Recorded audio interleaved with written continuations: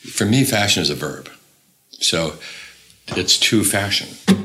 My name's Claire Press, and I'm Vogue Australia's sustainability editor. You're listening to Wardrobe Crisis. I just think it's curiosity at the core of it. I just really want to know the answer to things. You talk about revolution in 68. No, we make the revolution before. Can we just go back to making really beautiful clothes with a soul and minimize the waste and think a little before we make things and bring back the value? Provided you wake up every morning and you're aware of the fact that your wardrobe is in the fashion supply chain, then you're a fashion decision maker. Join me every week as we talk ethics, sustainability, and the business and madness of fashion. From who made your clothes to how they impact on the environment to the politics of personal style. My parents feel that this is a waste of time. I tell them go away 'cause everything is just fine. Imagine working for a company that rejects the idea that things should be done a certain way just because they always have been. A company that genuinely believes in system-shaking innovation in the sustainable fashion space.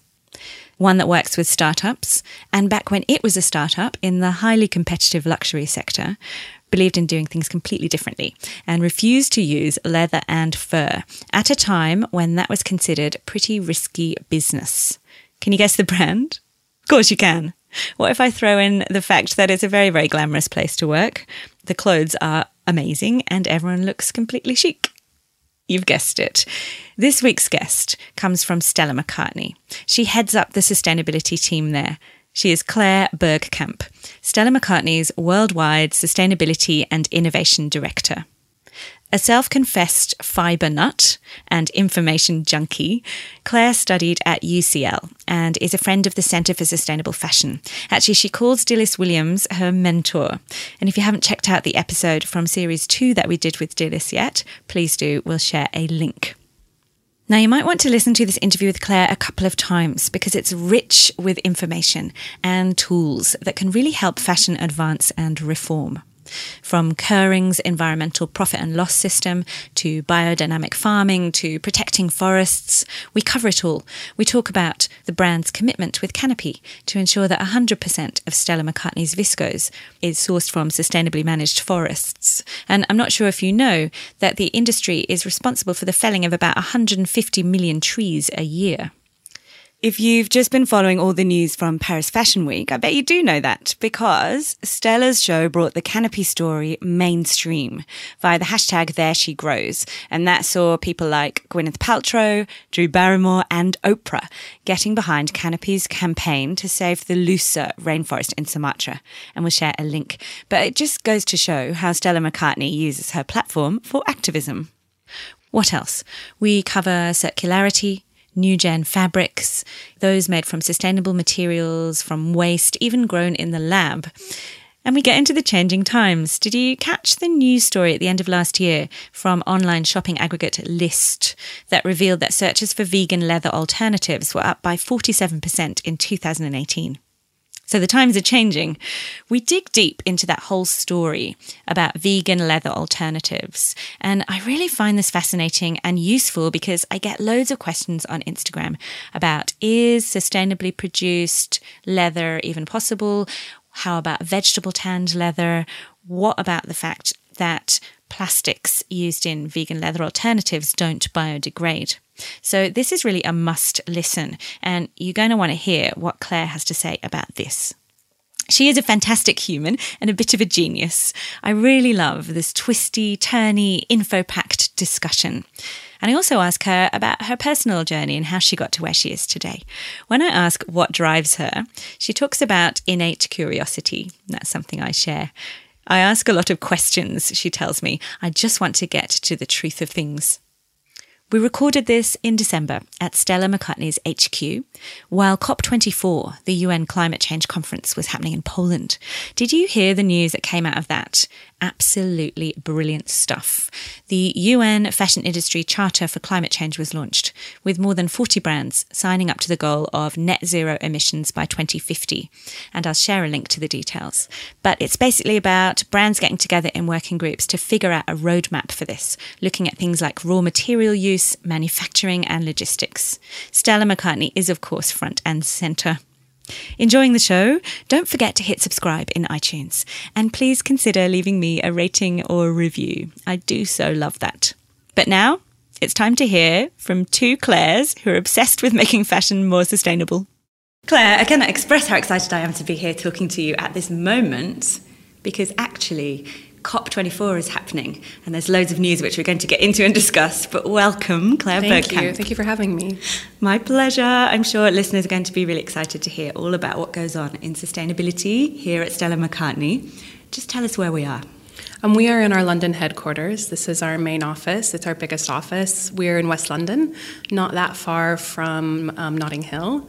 And this is where the design happens, the corporate offices. It's our kind of main hub for everything. It's where I am. Now, anyone who's passionate about sustainability knows that Stella McCartney, the company and the woman, leads this conversation. But I'm interested in the idea that also if you're not into this and you don't really know very much about sustainable fashion, Stella McCartney is the one you know. You get it. She's the sustainability, I want to say queen, but I don't believe in crowning queens. Do you want to talk to us a little bit about how that works? Like, what's your vision and how come it has such big reach? Well, I think that with Stella, because of her pioneering nature and her bravery, it's why people think of her, is that when we're talking about sustainability here and when Stella talks about it personally, it comes with a level of integrity because it's personal. And I think that's kind of a lot of why people listen to her, why people listen to the brand, is that this is not a marketing exercise here. This is a way of revolutionizing how the fashion industry does business, and that is a very different approach. It's not, let's put a Band-Aid on this. It's let's really look at every piece, every part of the system, and figure out what we need to change to make things better. It's also been deep and long-term. Yes, absolutely. I mean, Stella founded the business in 2001. It was a joint venture with a Gucci group then, now Kering. And really from day one, there's been some value-led proposition. It really started for Stella around the vegetarian conversation. So in 2001, when she founded the company, I mean, from day one, no leather, no fur, no feathers, no skins. And in the luxury industry, that is quite a radical proposition. Well, people thought she couldn't do it. I mean, there was plenty of chatter that how can you make a luxury successful accessories business built on no leather? Yeah, and people still think that, I think, a little bit. But well, she proved you can. But you proved you can. But that's from day one, that kind of value-led business is so unusual anywhere, and especially in luxury fashion. We're going to get onto the no leather aspect and cruelty-free aspect shortly, but I just want to say this quote to you, or repeat this quote back to you. Stella said recently, "Who wants to talk about this season's colour or the next it bag? The sustainability conversation is really the only one that I'm interested in having." I punched the air when I heard that. She's awesome. I mean, what a joy to work for a woman like that, right? It's incredible. I feel like, so one of the first questions people would want to ask you, Claire, is what's it like to work for Stella and in such an important role as the global director of sustainability and innovation. Yep. Sorry, got that one. Back to front. But yeah, so people are going to want to know, what's it like to work here in that role? I mean, it is a dream job. I mean, there's no way to talk about it without just sounding incredibly cheesy, frankly, because in our world of sustainability, I think that, in so many positions, I have so many friends in this area. It's a real community. I'm sure you've learned that doing the podcast. Like, we all know each other. We are a community. But a lot of people who have my job in, different types of fashion businesses, it's a very different job. It's about risk management only. It's about, how do we minimize risk here? What do we do to really cover ourselves? And that is not what it is to work for Stella. It really is like, how do we change this completely? Like, we don't accept that just because things have been done a certain way, it's the right way to do them.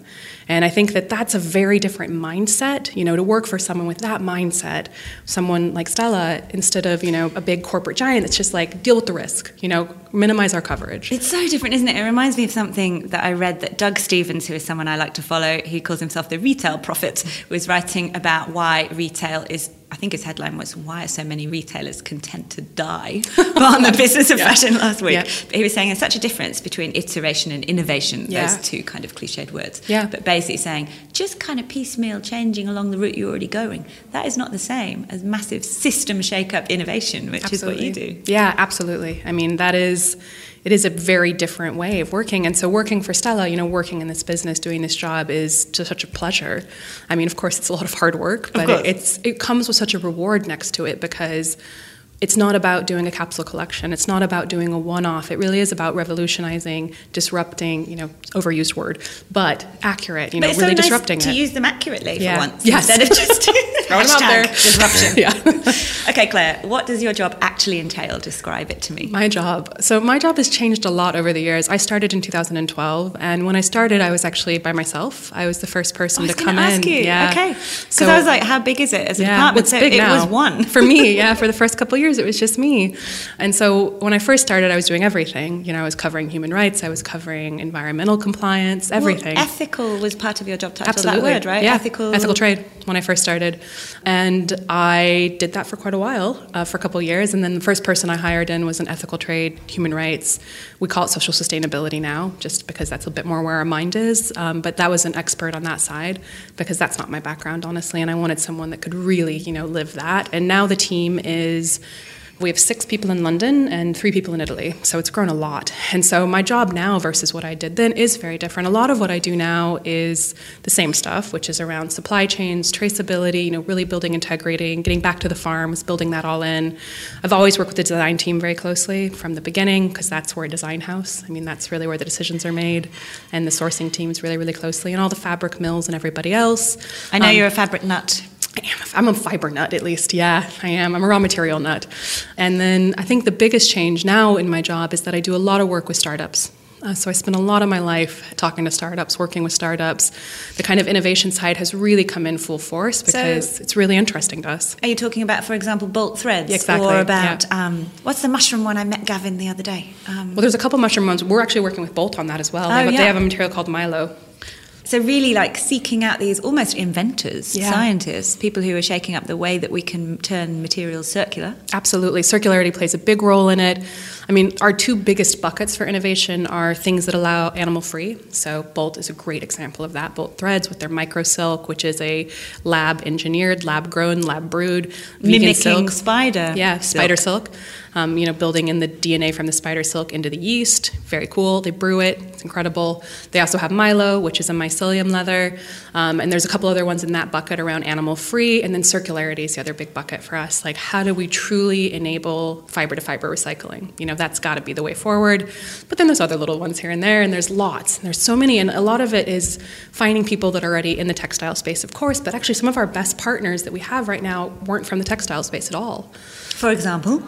There's a company that we're working with on polyester recycling that was actually not at all interested in fashion and just had solved it for PET recycling. But that can actually be a really strong route towards innovation, because we get out of our mindset of, okay, this is the fashion world and this is how we do it, right? And we got to work together outside of our own industry. And often the fashion industry is much slower than other industries. Oh, do you think? Sometimes.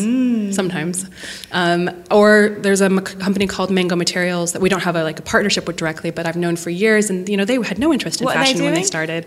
They are doing methane capture. They use a bacteria, they feed methane to it, and it basically creates a polymer.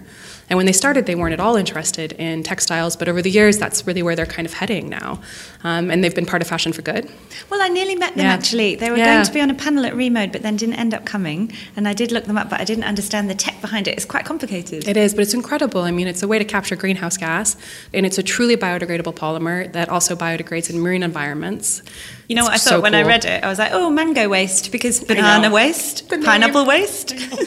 They know maybe the name needs a... But actually, it's interesting how much innovation there has been around cellulosic fibres, looking at food waste. Talk to me about some of those. Yeah, for cellulosics, we work with Evernew, which is another textile recycler, less on the agricultural side. Stacey Flynn. Yeah, Stacey Flynn's the CEO. She's incredible.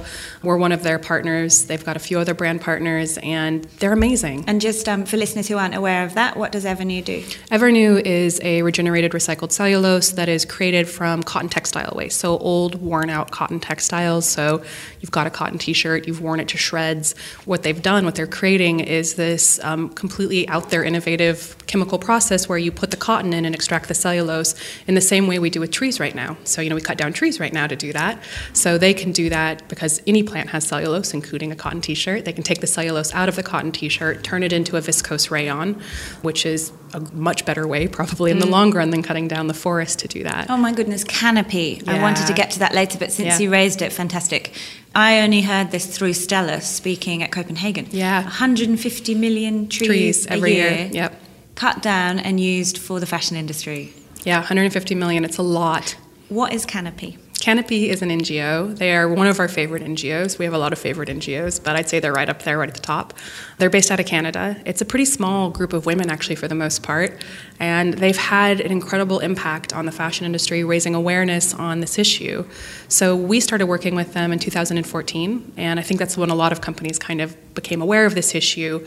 Really, before that, I just don't think the fashion industry, any of us, had really acknowledged the tie between viscose rayon and forest. Well, I presumed that it was all sustainably grown wood sources, whether it were eucalypts or I don't know. Yeah, and ours come from Sweden, our viscose now. Like, we have a completely traceable, fully sustainably managed supply chain. The beginning of our viscose is in Sweden in a forest. It's sustainably managed. The viscose is produced in Germany, and it's a viscose filament, so it's a little different than some of the other stuff on the market, quality-wise mostly.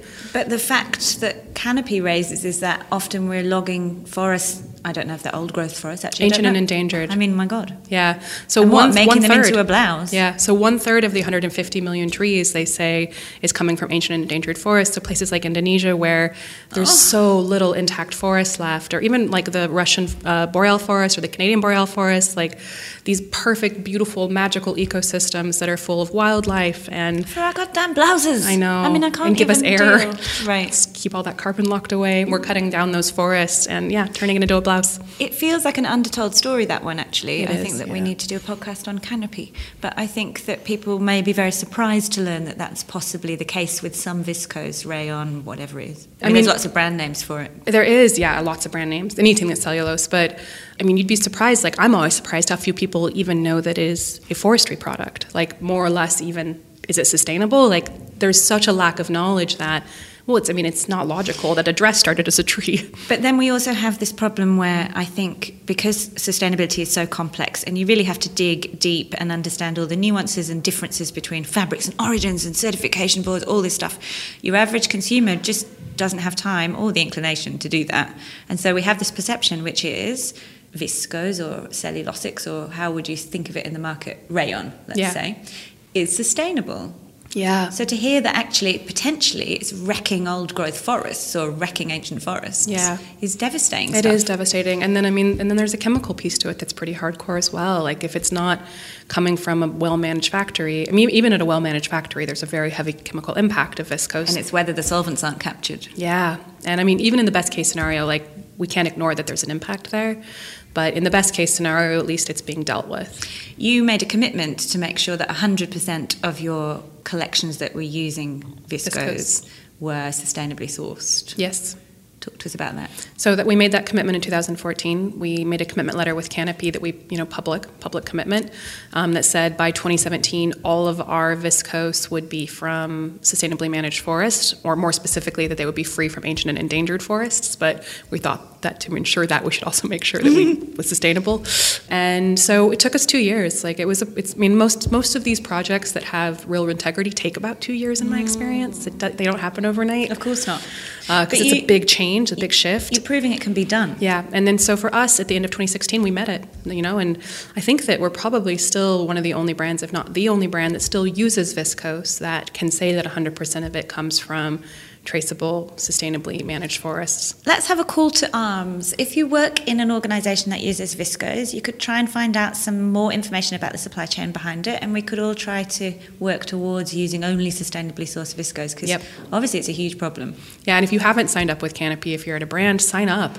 They can still use more brands. We can always use more brands working together, because the market signal there is really important to show to some of the suppliers that aren't taking this seriously, some of the viscose producers that aren't taking it seriously. One of the good things is when Stella McCartney does something, everyone goes, oh, we should do that. That's good.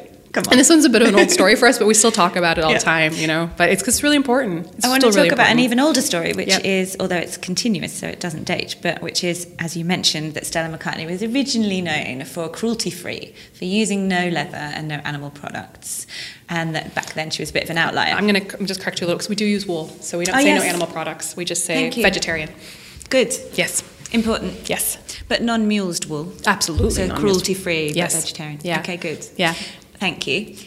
I was going to raise some research. Did you see it? There was just from List, which is basically looking at what shoppers are searching for online. And there was a 47% increase in searches for vegan leather. I love that. I loved it. Fascinating. So great. Why do you think there's so much more interest in this space? And I guess the other context is all of these brands jumping on the I'm not going to use fur anymore bandwagon. Yeah, which is also great, honestly. I think that there's an awareness now. I think that the rise of awareness around food has translated into fashion. That there's been quite a few documentaries and books and news articles around the impact that we have eating meat or not eating meat. And, we're not saying everyone needs to go vegan, but even just reducing your meat intake as a human has a huge, huge climate benefit. Yeah, it's not just about cruelty to animals, it's actually also about the environmental environment. impacts. And then, of course, the cruelty side as well. I mean, like not wanting to be part of, and again, with food, factory farming, all of that. And I think that awareness then translates over to fashion, because once you know that, it's very easy to understand that same factory farming system for meat is also giving you the leather for your shoes. And I think that correlation is slowly translating over, where people don't want, they want to eat a certain way and they want to dress the same way. That's kind of how I feel, because you've seen, at the same time, the rise in veganism and vegetarianism going up. Often I hear, oh, it's okay because this leather is a byproduct of the meat industry, but that isn't always verifiable. Or if you look at some research, you would say that's generally rubbish. Yes, I think it's a controversial one, because there's not really any proof one way or the other, truthfully. I mean, but, it's a byproduct, but it's also paid for, so it's not like it's waste. But the value of a skin, for example, Exactly. of a cow is worth a lot more than the steak, so you are actually seeing clearing of the Amazon in order to raise leather. Yeah, I mean, and again, it is market by market. It's not a hard across everything fact, but it's also not fair to just call it a byproduct. That is, in my opinion, incorrect. And it's a complicated issue, but if you compare the two materials side by side, leather has such a higher impact than the alternatives to leather. I mean, we see that in the worst case scenarios, if you're cutting it from Brazil, if you're getting leather out of Brazil, it's 24 times the impact of leather versus polyester. How do you find this research? We do the EPNL, so the environmental profit and loss, which is something that the Caring Group developed, which is an innovative way of really looking at your full value chain impact by assigning natural capital to each one of those impacts, looking at kind of all of the impact, not just a piece of it. It looks at a few different impact categories and really across the entire supply chain, so from our operations all the way through to the farms and fields, and that's how we get these comparisons. Is that commonly used by brands in this space? No, it's quite complicated. But I am seeing more and more companies looking at natural capital accounting as a way to look at their impact, because I think that it translates things in a very different way by putting a monetary value on it. Yeah. And I do think that is a very useful tool. I mean, I've worked on it since 2013, and I've learned a ton through it. It's not a perfect tool, of course, but it has helped us uncover things we would have never seen otherwise. Can I just ask you back on this leather-free or alternative leather question? One of the things I often get asked on social media is, I'm an anti-plastics campaigner, right? So people often war on plastic, beat plastic pollution, and I say, yes, let's do that. Never put a straw in my cocktail. But one of the questions I'm asked around is, okay, but if a vegan leather alternative is actually plastic, isn't that worse for the environment than leather might be? And what about the fact that it doesn't biodegrade? Yeah, I think these are all valid questions to be raising. I would also say, of course, leather is not that biodegradable. Because of all the toxins it takes to tan it. Around 40 to 50 years for leather to biodegrade. Because, if you think about leather... I didn't know that. It's your skin. If you cut off a piece of your skin as a human, it biodegrades immediately. It's quite gross, but quite accurate. But to make it stop doing that, you have to put it through a very heavy chemical process to make it so it doesn't naturally just fall apart. And so by doing that, you're stopping its ability to biodegrade easily. So it is still biodegradable, I suppose, in a very loose sense of the term, but it's going to take 40 to 50 years. Right, and it's also interesting how we use that word natural, because, again, it's another one of those words that we don't define it correctly. Yeah. Natural once. Natural once, but by the time it's in a handbag or a shoe, it really has gone through so much processing to get it to that place. Most tanning still uses heavy metals. But plastic. Now, Yes. I don't know about the materials that you might use, for example, in a bag, but I know, for example, one of the worst ones is a nylon fishing line. It can last for 600 years in the ocean. Oh, 600 years. Absolutely. Yep. And so that's what I was going to say also, is that with our all leather alternatives, I think that it's not to blame only the leather industry. We have, of course, have to look at what we're doing. And where we think, where I really believe we're going, and what we are going, is that they're going to just have to become and will become circular, because the innovator that I was talking about, the recycler, they can recycle our faux leathers. Really? Yeah. Really? I was going to ask you about that. Yeah. So I brought you it's these about so you could touch capturing- them. Oh, did you? I brought some little samples. Okay, so these are Claire's like our just main. passed on, and actually, it's very interesting to touch this in your presence. This one here, I mean, they feel fantastic, don't they? Yeah, they're really nice quality. I mean, they've been developed for a long time, but these materials that we're touching are basically polyesters with coatings on them. I was going to ask you, so what goes into making it? So it's primarily polyester. Like the main building block here is a polyester. And so we do use recycled polyesters a lot of the time in them, but we haven't been able to get it for everything because of some quality issues, because in our space, in the luxury space, quality and sustainability and design go hand in hand in hand. And we're always balancing the three, but what we needed here to actually make these materials truly sustainable is to make them circular. And so we have this partner now, which has really revolutionized things for us, because not only can they recycle this, they can give us back a much higher quality recycled polyester, or PET pellet basically, that we can turn into polyester than we can get right now. Could you make it into another bag? Absolutely. That's the plan. Really? Absolutely. Because one of the questions around circularity is, of course, that often you're downcycling. Yeah, no, and we are not into downcycling because we're a luxury brand. So when we're talking about these recycling innovations, we're talking about at the same quality as virgin, if not higher. Talk to me also, because I found this intriguing and I just learnt it from your website. I wasn't aware that one of the treatments or coatings that you apply to this is actually vegetable oil. The one you're holding, yep. Is it? Yeah. So the top layer is a vegetable oil coating, which, I think people sometimes actually think of like vegetable oil because it's shiny. But it is just really, it's a biopolymer, but it's a cereal-based biopolymer. It's actually European cereals, so it's also not GMO corn, which is nice. Really? Yeah. God, this stuff is fascinating. You are the digger deeply into the supply chain. That's woman. the job. that is actually probably the job. Do you get excited investigating? When you find that? Yeah. That It's great. And we've used this for a really long time. We call it our Eco Ultra Napa, and it's great, but it's still got polyester in it. So it's each one of these things is a piece of the pie, and I think we're right now finally kind of connecting it and able to create a truly circular thing for the first time. Okay, the last piece of that puzzle is what about capturing it? Capturing it from a post-consumer waste perspective. So obviously I know that Stella McCartney works with the Real, and you encourage one part of the circularity piece, which is keeping clothes in use for longer and second, third, fourth life, etc. Yep. But after the end of that, how are you going to get it back? That's what we're working on now. And we're actually... You talked to Eon? Yeah, we have talked to Eon, actually. We've talked to quite a few people on this area, and it's kind of a little watch that space. Eon is a startup run by a friend of mine called Natasha Frank, and the idea is to create a digital identity for every product and every garment you can think of so that we can track it down the line. Obviously, it's a big ask and we need lots of stakeholder input to figure out a system for that. But it's basically a tag, like an RFID tag. Which is amazing. And we are looking at pretty much all of the options in that space because we will move on it pretty quickly. So what do you do now? Do you accept product back? So we offer repair on bags like any luxury brand does, because that's, kind of standard practice. If you pay that much for a bag, you should be able to have it repaired. So we've always done that. That's not new. With the Real, we've been, like you said, kind of looking at the re-commerce piece, which in luxury makes a lot of sense. It's really like the first step towards circularity is keeping things in the system for as long as possible. But brands have been very nervous to get involved in that because they think it's devaluing their main product, and they're nervous, and they sometimes do it a bit behind the scenes, I think, with Vestiaire, for example. I know that. But, there's not a lot of consumer-facing policy on this where brands will say, yes, we're super into the second-hand economy. Yeah, and we have. And we are. Again, you're the disruptors. And we're looking at other options in that space and like how do we want to do it in-house? How would that look? And I can't really talk about it in any more detail right now. It's a bit But you're thinking about it. Oh, definitely. It's conversation. I'd say watch that space. It'll be coming out pretty soon. Wow. But then the other piece of that, as far as the reclaim, is that there's actually just a huge amount of factory waste right now. So cut and sew. Yeah, not a huge amount, but there's scraps being cut off. Of course. And that's the piece we've been really focused on capturing, because What do you do then? we send it to the recyclers. Really? Yeah, so Econil, we use Econil for all of our nylon in the bags.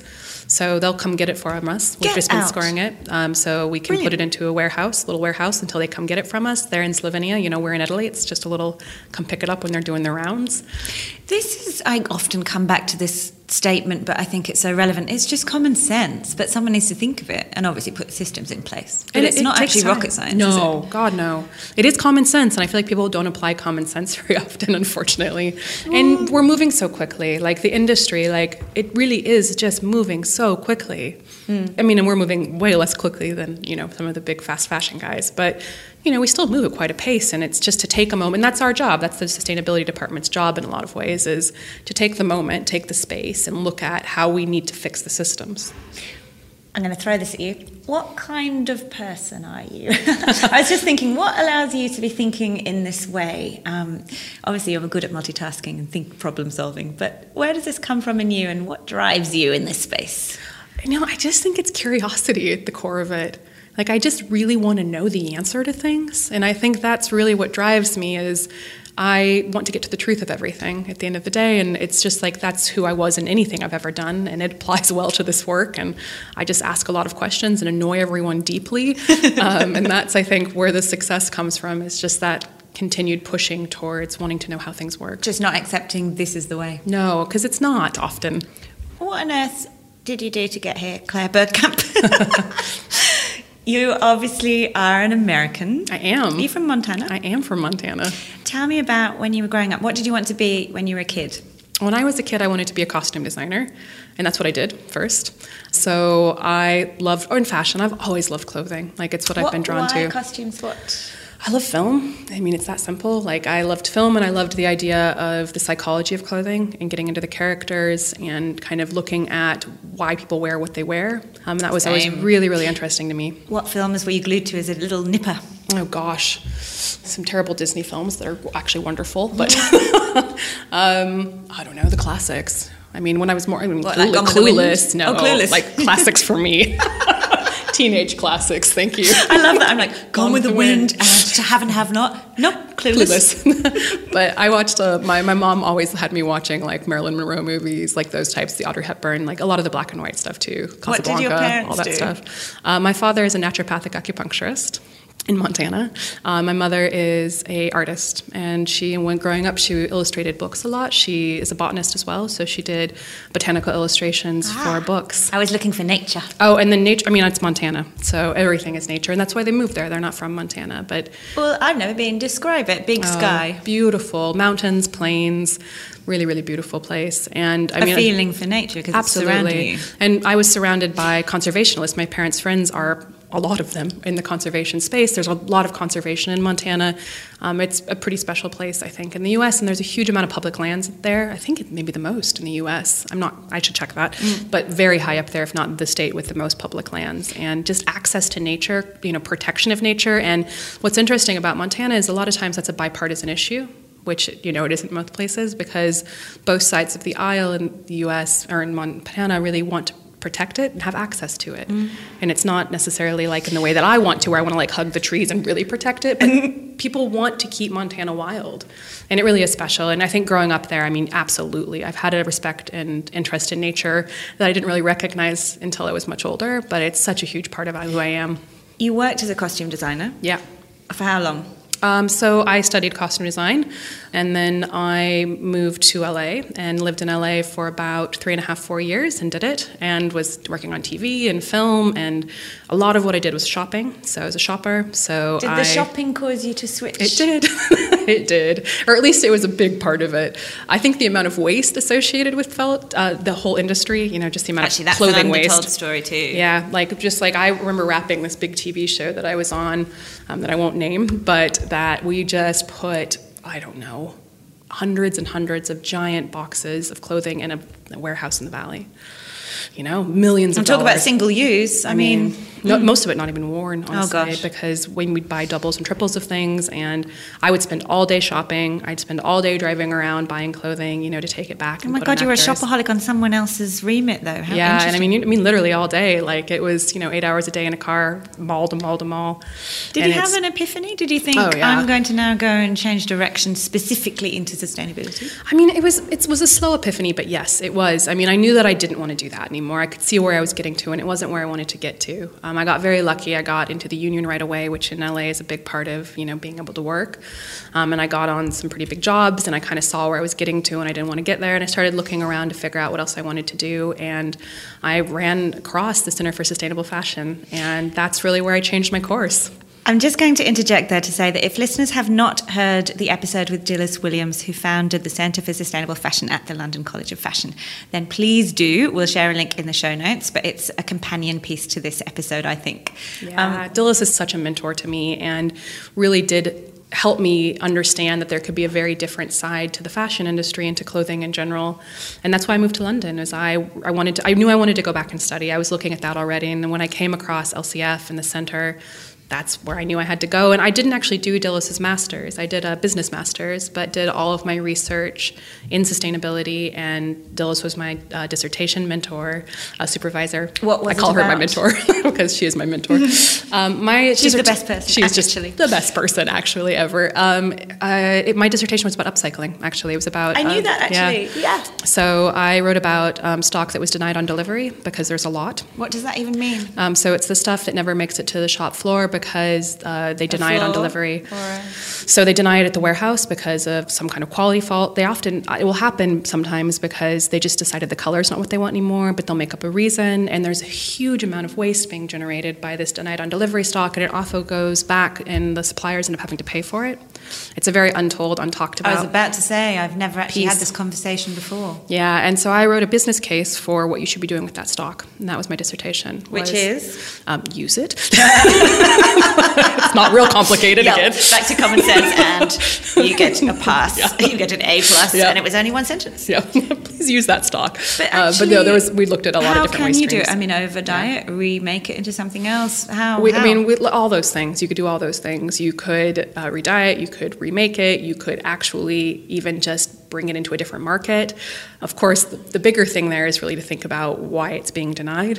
What are the systems behind that? But And how can we change just them? even the waste alone. And it was before things like the types of recycling technology that we're talking about now existed. It was, 8 years ago. How was it trying to get people to talk to you about this subject?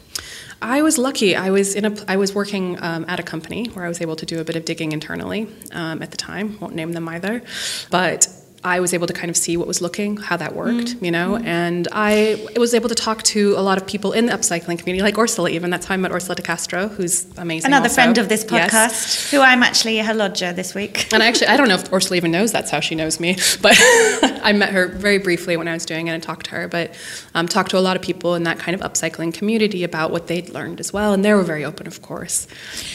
Let's talk about being very open, and also this whole need to collaborate and share knowledge.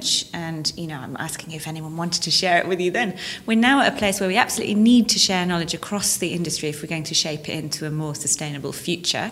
Segue alert. What is happening with the United Nations? It's so exciting. It is. There is a charter that is being released publicly on the 10th of December for the fashion industry to address climate change. And Stella announced it at Business of Fashion, Voices, which is a great event, honestly, extremely well put on event. We're very proud to be announcing it. It's, of course, not ours alone. It's something that's been worked on by a lot of brands, NGOs, stakeholders. The UN is leading it, and it's 16 commitments that are, again, more or less common sense when it comes to addressing climate change that brands can make to say, I am going to do this, I am going to work towards decarbonization, I'm going to commit to the COP21 pathway, and here are some things that I need to do that. Could you give me an example of one of the commitments then?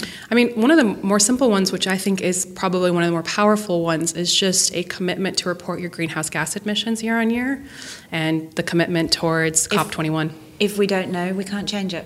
And I mean, by doing that, like if you are actually, by signing it, you're saying, I will work towards the COP21 pathway, which is decarbonization by 2050.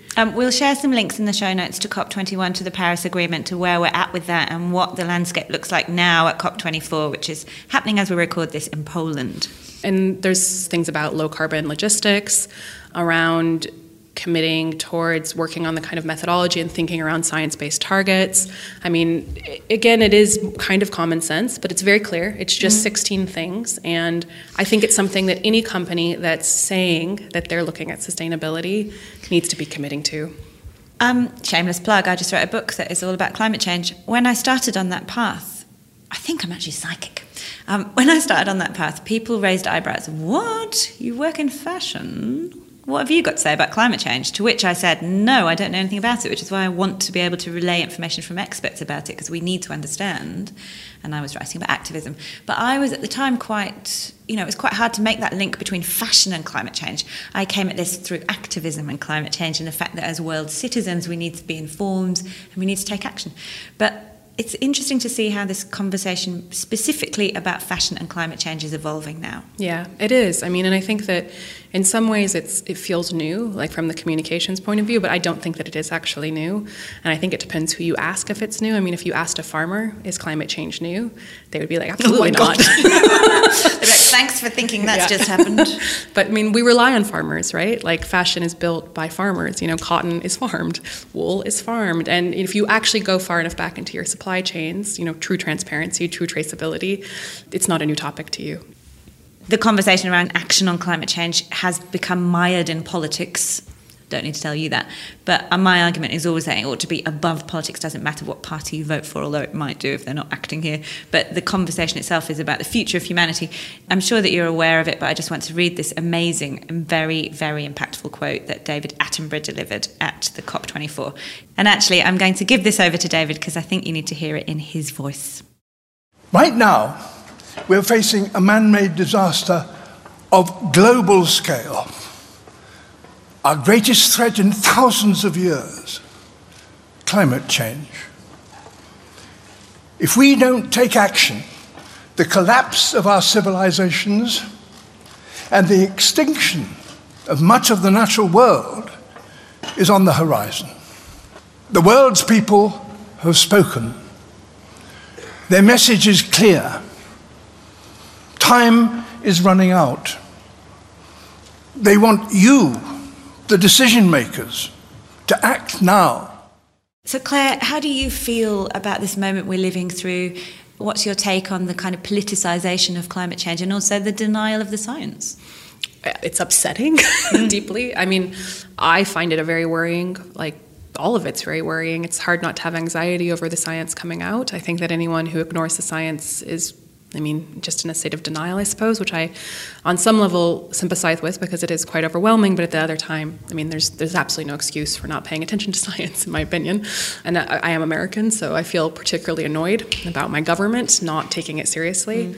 It's really upsetting to me. Yeah, that's very hard for me right now. I really don't understand how in a country like the US, which is going to be deeply affected by climate change. Already is. Look at the fires. I know, and the although, flooding. Of course, the fires have nothing to do with climate change, it's all to do with forestry management. Yes, and the fact that Miami is sinking. But oh my God. But it's hard for me to reconcile how that's possible. And I think that, climate change is being talked about as the greatest crisis that we have to deal with, and I believe that. I believe it is our greatest crisis in this moment. And I also think it's important for us, I think that it's an issue that we have to think globally about and realize our place in the global world, for individuals or governments or really however you have power. Or business. Absolutely, as a business. As a business, we see the global nature of everything. Our supply chains are global, and in the fashion industry, and I think that's part of why the Climate Charter is so powerful, is that the fashion industry shares a lot. Whether you are us or a much larger, even a sports brand, we're all buying cotton. Cotton's coming from more or less the same places on the planet. We may be using different farms, but we're near each other.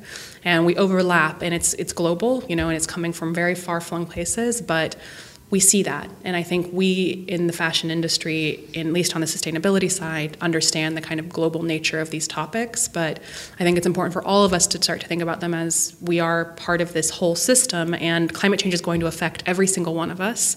It's often talked about how it's going to affect the most vulnerable people on the planet, which is true, because that's where the biggest impacts are going to exist. But it doesn't matter. It's going to affect everybody. Yeah, but the awful part of this is that the rich, lucky, privileged people like me are able to cocoon ourselves from the worst of the effects of this often. It depends on extreme weather.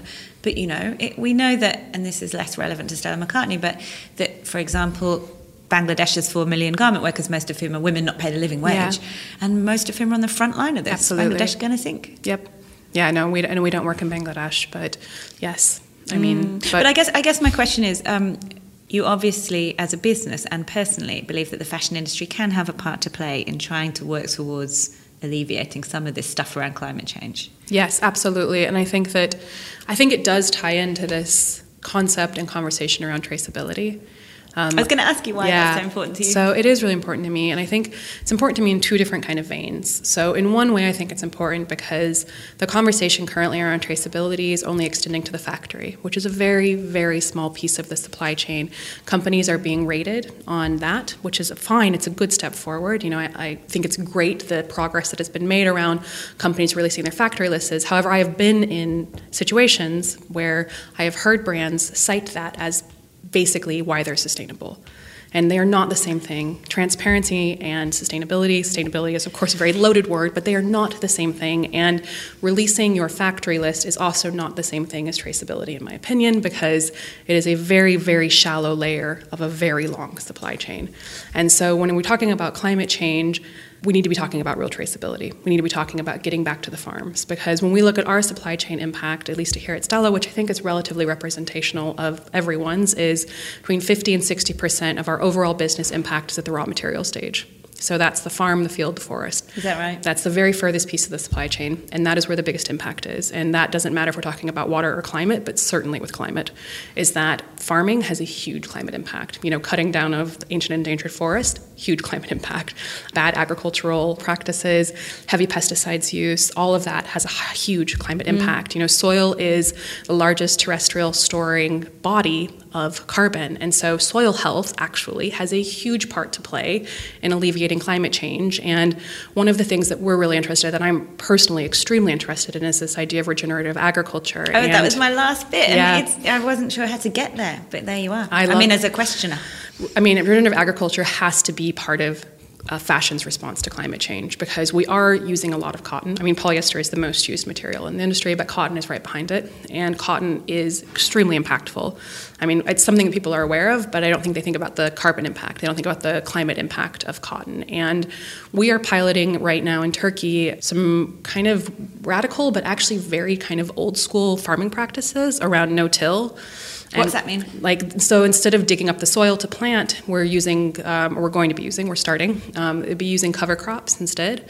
So, I don't know what that means. It's basically so in between cotton growing, you plant a different crop and those crops do what they need to for the soil. So they aerate it. Crops, they can be food crops. And when you pull them out, it's kind of aerating it, and then you just plant without tilling, which actually helps lock the carbon away.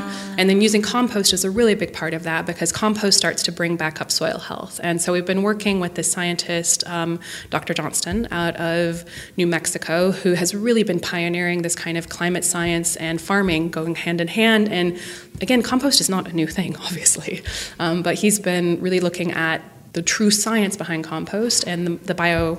How we could lock carbon into the soil, and how so we it's could building. actually have... and it's building really healthy compost. It actually takes a year to grow the compost, so we won't see these results right away. It's like these are long, again, 2 years. Everything takes 2 years, but it's really building this health back into the soil where it's able to start locking carbon back away.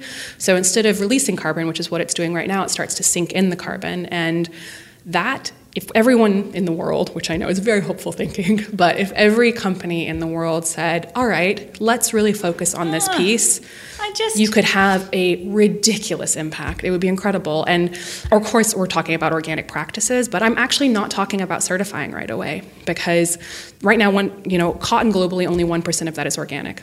Is that right? I didn't know that. Gosh, it's right not around much, that. Is it? It's nothing. And, I've heard a lot of big brands say, well, we could never use organic cotton. There's not enough on the market. And of course, if they wanted to, they would drive the use and it would go up. But, that's fine. But a part of, I think, the barrier to organic is it takes 3 years, for a farm to transition, and they aren't paid more during that time. And often they suffer from yields and things like that. And so the other thing that's really incredible about this type of farming we're talking about in Turkey is that all of the research that has been done to date shows tripling almost of yield. Wow. So not only are you locking away soil, you're actually getting a lot more cotton out of the process. So it is, it's pretty crazy, and it's good for farmers then. And so, I think you do need to add in certification over time, but right now it's more about impact and less about certification. Listening to you talk there, you may have heard me go, oh, because I was just thinking, Stella McCartney is obviously the best fashion brand in the world. It's got the best clothes. I want them all. It's visually the best. You're the best, obviously. But then look at the way that you're thinking about how this all pieces together as a jigsaw puzzle. How far-reaching your work is, looking at regenerative agriculture, looking at climate impacts.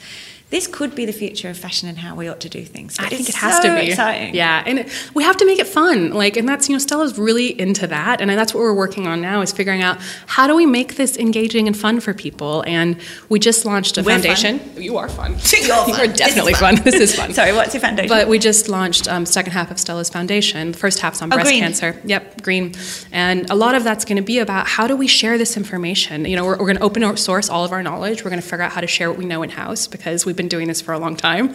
And we've learned a lot along the way. We're not perfect. We're not even close to perfect, but we have learned, and we want to share what we've learned. So good. And at the same time, we want to make it engaging for people and make it Stella, make it fun, because this is a heavy topic. And it's okay that it's heavy, but we also need to give people an entry into it where we're not preaching to them, we're not asking them to read, really complicated reports, which I love. Same. But I don't expect everyone to love them. So that's what we're going to be working on over the next little bit, is how do we do that, and it's really exciting. So sharing that information, and I agree, because it has to be the future of fashion. It just has to be.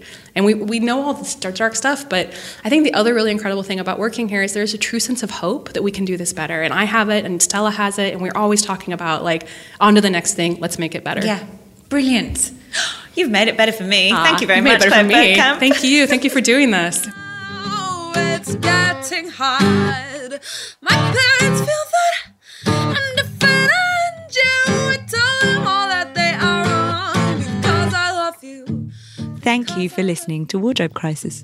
To learn more about our guests and the issues that we've spoken about today, hop on over to my website, which is clairepress.com/podcast. You can get in touch there, and I really hope you will. I'd love to hear from you. And you can also find links to my social media. And finally, if you're enjoying the show, please head over to iTunes and subscribe. You know what they say, first in, best dressed. Subscribers are first to find out when there's a new episode, and it also helps other people discover Wardrobe Crisis, so I'd love your help with that, because the more people who switch on to ethical fashion, the better. Music is by Montaigne. She recorded this special acoustic version of Because I Love You, which is from her Glorious Heights album, especially for Wardrobe Crisis. How good is that? Thank you, Montaigne. Because I love you. My parents feel that this is a waste of time. I tell them we're okay. I won't admit that I am blind. My friends all feel that I'm carrying a still. I tell them all that they are wrong. Because I love you. Because I love you. Because I love you. Because I love you.